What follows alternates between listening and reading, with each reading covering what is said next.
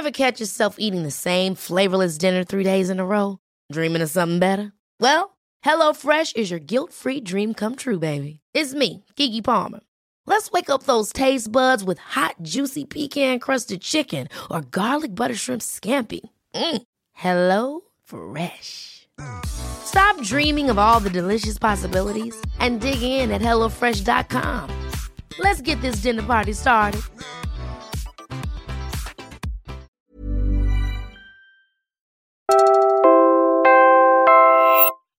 The episode you're about to hear is from the Dream Bayan podcast, brought to you by BPI, in partnership with Puma Podcast. If you want to learn more about ways to create a better Philippines, follow Dream Bayan on your podcast app.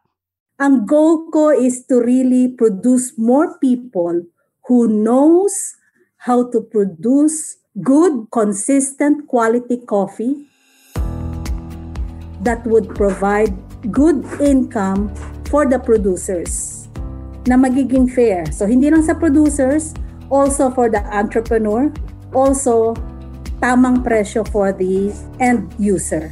Today, we'll speak with social entrepreneurs. They are social innovators and problem solvers with a sharp eye for business and a heart for community building. Unlike other regular businesses, social enterprises, or SEs, not just exist for profits, but for social goals. However, due to the pandemic, many were forced to shut down or suspend their operations. And SEs were one of the most affected since they needed to take care of their enterprise and their people and communities. What challenges did the pandemic bring, and how did they adapt to these situations? Ito po ang Dream Bayan, a podcast that reimagines the Philippines. We imagine a better Philippines. Ako po si Nico Bolante. This podcast is brought to you by BPI in partnership with Puma Podcast. Our friends from BPI have also been rallying social entrepreneurs through tough times. Thanks to BPI Foundation Sinag program, our guests in this episode get financial and mentoring support so they can scale their mission-driven businesses and grow their impact. Doing well by doing good. Let's hear from one of them. Hello, my name is Joji Pantoja. I'm the founder and the CEO of Coffee for Peace. Welcome to the show, Joji. How did you start your social enterprise? We started Coffee for Peace with the aim na gamitin ang kape as a vehicle for reconciliation of conflict. So, kung merong mga nag-aaway dyan na magkasintahan, nag-aaway na mag-ama at mag-ina, magkape muna tayo kasi baka pwedeng pag-usapan yan sa makaping usapan. We learned that back in 2006 in Davao City, you literally did that. You invited migrant and Bangsamoro farming communities who were fighting over rice fields to have coffee and settle their differences. And the mediation worked. The social enterprise was able to prevent bloodshed. Coffee for Peace began to invite surrounding communities, and they started to create income-generating activities including planting and brewing coffee. You've gotten the indigenous people involved too. 15 years later, Coffee for Peace is still going strong. What do the operations look like today, Joji? We sell green beans for roasters or coffee enthusiasts. We sell roasted coffee, whole beans or ground. We also do toll roasting for people who have their own coffee but does not have roasting machine. We also are an enabler. So we train coffee farmers, we train communities on social entrepreneurship, on coffee business. Now, these farmers, hindi lang sila coffee farmers. Kasi if you just have coffee as your prime source of income, kulang. Kasi once a year lang yung coffee namumunga. So, we really integrate it with other fruits and vegetables na po pwedeng pagkakitaan nila or root crops. Where exactly is your farm? Our farm, our processing area is near the foot of Mount Apo, which is 2.5 hours drive from here, Davao City, to there. So we are working around Mount Apo. So We have the Bagobo tribe in this area, and then we have the Obo Manoba tribe on the other part of Mount Apo. So, what was it like before the community quarantine started? So may mga client kaming traders din. May clients kami na may coffee shop at may mga individual clients kami. At meron din kaming client na B2B na sa office nila, yun ang iniinom nilang kape. Of course, nung nagsarado at work from home, di wala nang bumibili na B2B na na nagwo-work sa office para magkaroon ng kape. So yung mga yon naging home client or individual clients namin. But I know na before the pandemic began, there were already some difficult times, di ba? It was in October. We were in Kidapawan and serving the community of Obo Manobo. And there was an earthquake and landslide. So we have to see and check our communities there. So when we came back home, we had visitors in January from Canada that are buying our coffee. So chinek nila yung mga communities namin. When the guest was still here, nag-erupt yung volcano ng Taal. So another shocking news yon for them. Pero nakalabas naman sila. Pero pagkalabas nila, COVID naman. March, nagsara kami sa aming coffee shop. Dalawa kasi yung coffee shop namin. So I asked the staff to just report here kasi dun sa other coffee shop namin may COVID patient, 4.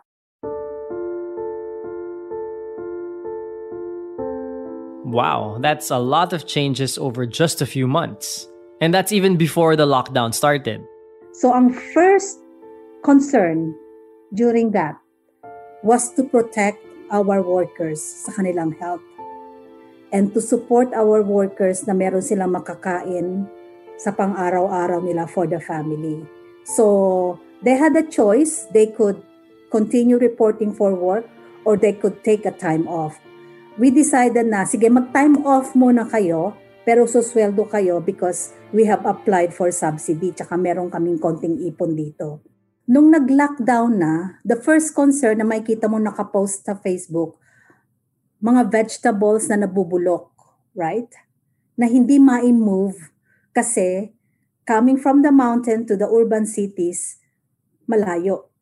And with this, we have produced a new concept of social enterprise, which we call Produce Peace Plus. So we can travel to get vegetable, sell it dito, tapos yung iba, ginawa namin is, yung income, binili namin ng ibang mga delata, bigas, sinamahan ng gulay, to distribute naman dun sa mga taong cannot afford to buy. Mga 100 to 200 families. Then including the farmers, aabot siya ng mga 400 families. Ang galing! Instead of letting things go to waste, ang dami pang nakinabang. So, aside from creating a second social enterprise, what other positive developments came out of the pandemic? How have your employees adapted to the new normal? I encourage them to sell online, to create their own posts sa kanilang sariling social media and to create their own client. So, I give them yung commission for selling coffee. One of my staff learned how to make kuchinta. So, minsan mag-post siya, kuchinta and coffee. So, sabi ko, parang naging avenue to create new entrepreneurs dito sa COVID na ito. Nice! May ripple effect. And I know that business has picked up a little since the pandemic began.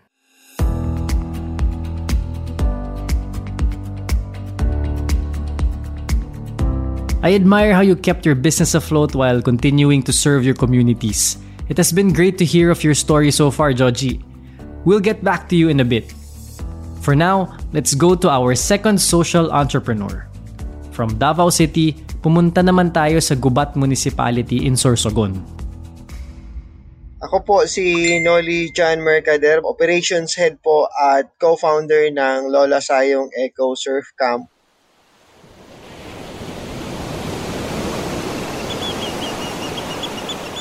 Hi Noli!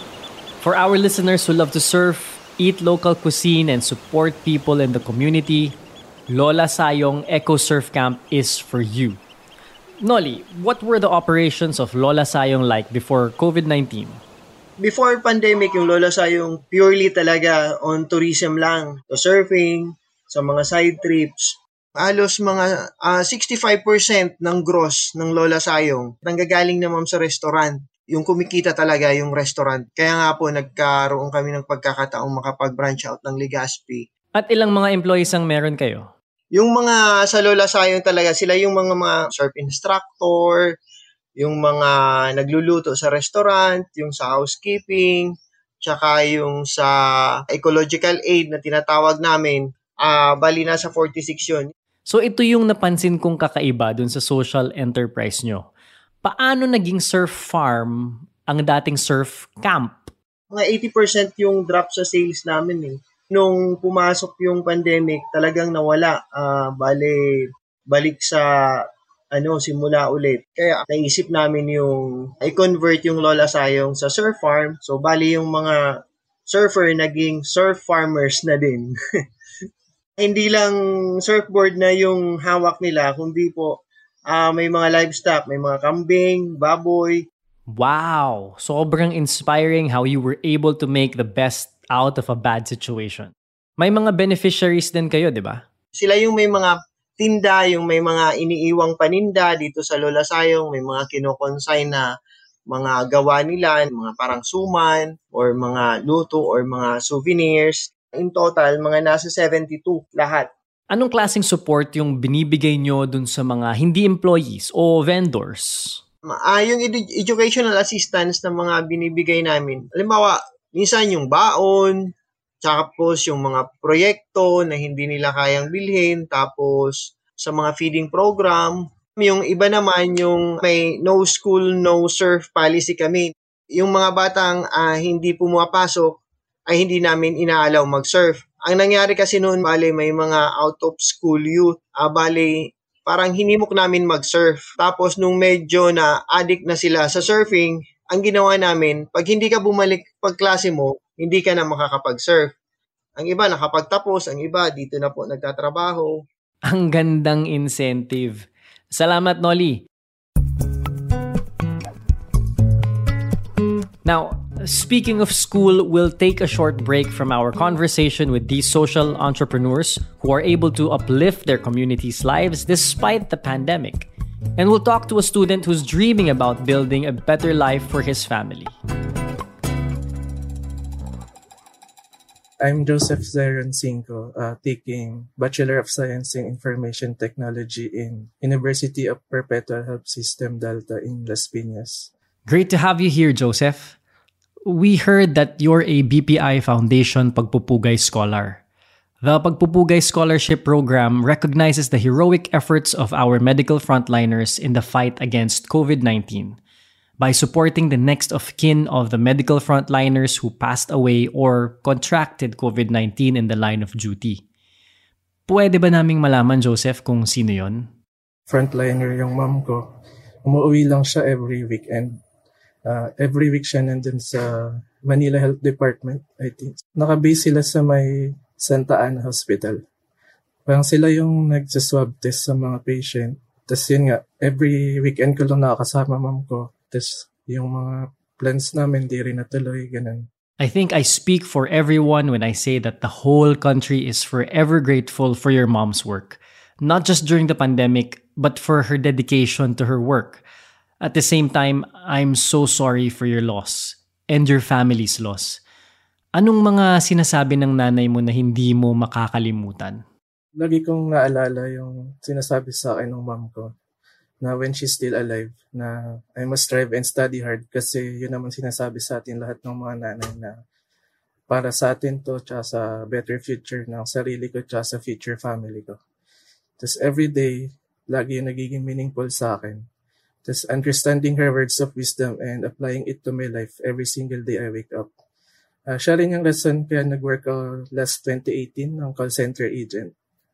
Tapos after nun, doon ko lalo na-realize na experiences in studying and working is undeniably a single person's treasure. What a beautiful way to honor her memory. You value both work and your studies. Bakit mo pinili ang software development? Actually, nung bata pa ako, actually until now, mahilig talaga ako sa games. But nung naging college student na ako, doon ko na-realize na information technology is not always about games. I pursue software development kasi I want to help people to make their life easier. Sa ngayon, I don't have a specific dream project, but soon, gusto ko matulong sa mga tao in terms of their security. Kasi nowadays, madami nang sa scam, nananakawan, through online. Kawawa naman kasi yung mga naagrabyadong tao na pinaghihirapan nila yung pera nila tapos ganun lang mangyayari sa pinaghirapan nila. That's so cool. To go from your interest in gaming to studying to protect people online. Ilang taon pa bago ka graduate? Siguro mga 1 year pa po. Good luck, Joseph! We can't wait to see your graduation photos in 2022.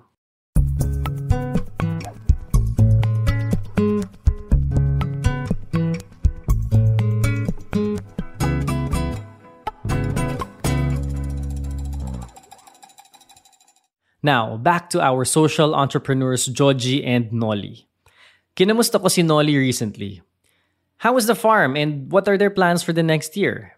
He said over text the farm is okay and harvesting na sila, especially sa chickens and hogs. Tuloy din yung dispersal system ng livestock at namimigay sila ng seedlings. The seedlings are for the farm staff para pwede rin sila magtanim sa bakuran nila. And more exciting news. They're going to start a chicken food cart and community harvest store in their municipality. Starting this June, local farmers can send their harvest to the store to sell along with the produce and goods from the farm. If you're in Gubat or Sorsogon City, make sure to check them out. Now let's go to Joji. What's shaping the future of Coffee for Peace? At least we could say, here in Mount Apo, in Bukidnon, and in Sarangani, nakita namin na talagang umasenso yung mga farmers. So, may mga farmers na kami nakapag-abroad na i-promote yung coffee sa ibang bansa at sikat na sila. Yung isa nga, ang tawag na sa kanya, Coffee Queen. Kasi may queen na, may rising princess, kung sino man yung gusto pang mag-rise up dyan.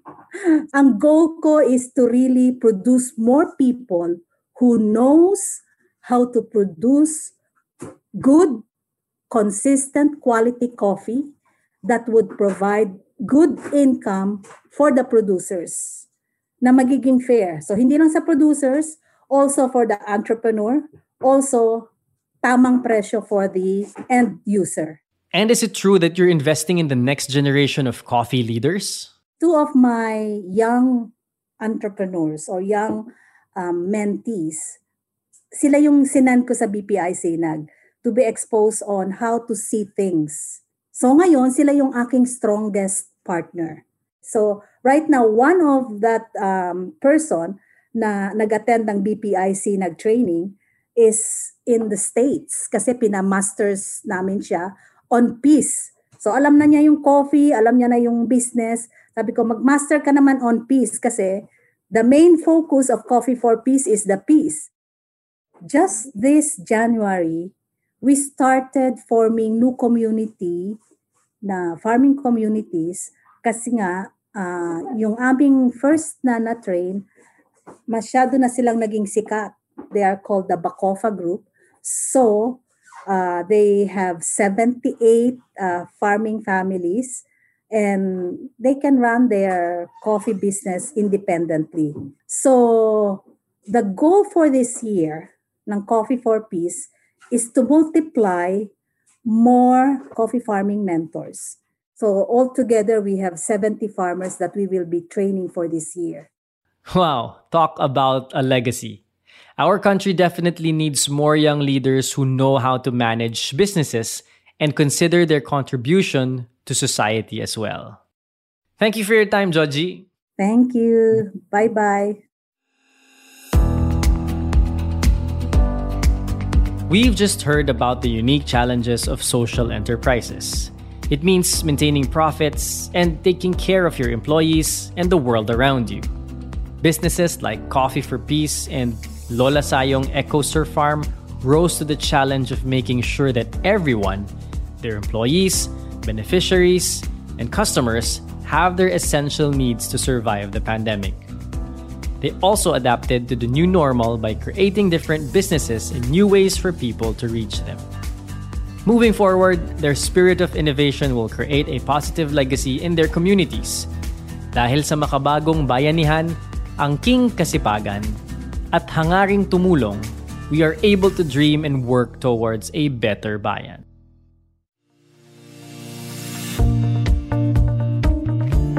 And that was another episode of Dream Bayan.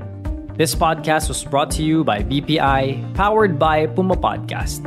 Thank you for listening. To get more stories like this, subscribe to Dream Bayan on Spotify, Apple Podcasts, or wherever you get your podcasts. And follow BPI on Facebook, Twitter, and Instagram.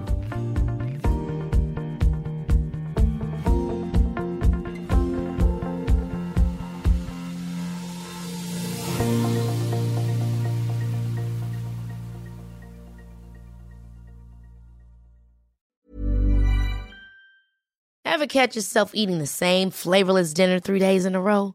Dreaming of something better? Well, HelloFresh is your guilt-free dream come true, baby. It's me, Keke Palmer. Let's wake up those taste buds with hot, juicy pecan-crusted chicken or garlic butter shrimp scampi. Hello Fresh. Stop dreaming of all the delicious possibilities and dig in at HelloFresh.com. Let's get this dinner party started.